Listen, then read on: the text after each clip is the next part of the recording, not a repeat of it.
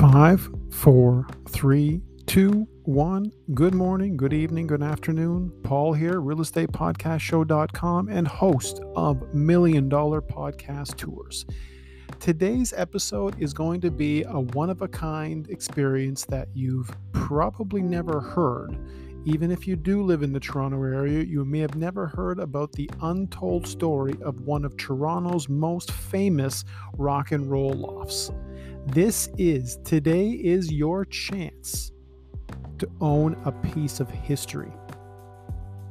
The Decca Records warehouse is in the Toronto area. This building has been here since the 50s. Let me start with a little story about Decca themselves before we get into the loft. The Decca Records company is actually quite famous for doing something. It's actually quite famous for saying no to somebody that chances are, as a record company, if you would have the chance to go back, you probably wouldn't say no to them. The Decca Records company actually turned down the Beatles. The Beatles that you know of, the Beatles, the most famous rock band in history. They said no. The reason they said no, and some people don't believe this, I don't know the specifics, but I've heard the reason is they didn't think that guitar music was going anywhere. So they didn't want to invest in them. So if you believe that, you'll understand that that was not the best idea. So soon after that, the good news is they made up for it, and they actually signed the original bad boys of British rock, the Rolling Stones.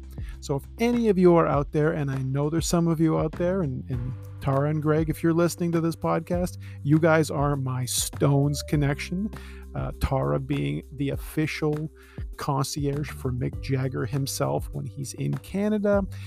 There's no better, connection to have to the Rolling Stones to that than this, and this particular loft building is the second best thing.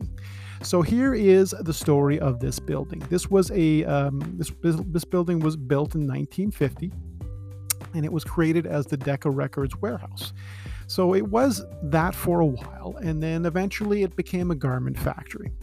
And then, as many buildings in Toronto have done, they've gone through transformations. So in the late 90s, a developer by the name of Bob Mitchell looked at the building and saw something that no one else did.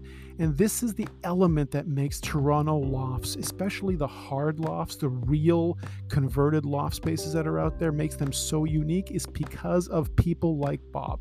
He saw something in this building and he decided, rather than tear it down, which of course is what a lot of, builders will do these days to build more, they decided to go in and actually create not just 12 more condos in the city.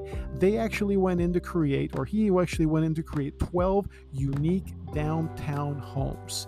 And that's something that really tells you what the difference is between, again, a traditional builder and someone with a vision. So he decided, this guy has done all the major loft conversions. He's done, so many incredible loft conversions. 41 Shanley was the first conversion in Toronto.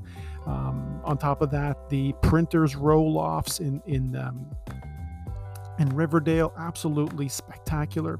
And his quote was, "It's a satisfying thing to be involved in designing a building that isn't cookie cuttered out. We don't build 12-unit condos, we build 12 custom homes simultaneously." Now, those are his words, and that is the vision that went into building the Industrial Revolution lofts. And there's actually two buildings connected to this, but this particular podcast is about a specific unit that's for sale right now. This is a rare offering. There's a stunning 3-bedroom loft available in this building. This is, again, one of 12 rare properties. There's actually some lofts in Toronto where you have to be in a waiting line just to get into. This one's got over 2,000 square feet of historic loft space. Again, stunning bedrooms, huge high ceilings, and then on top of that, there's actually a little sort of urban downtown backyard. This amazing deck that just gives you this view, basically of the entire city, and you're right in the middle of Toronto. You're right downtown. as close to everything as possible. The closest main intersection that you're that you're going to be near there is you've got Bathurst, and probably the nearest is Queen, but Bathurst and King is pretty close. Is right in between those two, and it's got, again, everything you could possibly imagine, access to everything, all the life, all the lifestyle elements that you love about downtown. This has it all. So if you're interested in joining me for even just a Zoom tour, which is what a lot of the tours start off these days, of this unit and maybe some others that are going to be, again, historically significant, but this particular one, I wouldn't wait even a day to reach out to me and let me know that you're interested. So you can reach me through, the easiest way is probably email, paul.indrigo, INDRIGO, @c21.ca. You can also reach me by text, 416-823-2705, and let me know that you'd like more information. You just heard the podcast about the Rock and Roll Loft, the Decca Records Loft, and I'd be happy to make sure that I take you through and give you the proper experience tours that I do, unlike anyone else can do. And this is for the most incredible lofts across the city, some of which you might never even know are for sale, because it's shocking to me that some of them are not listed as lofts.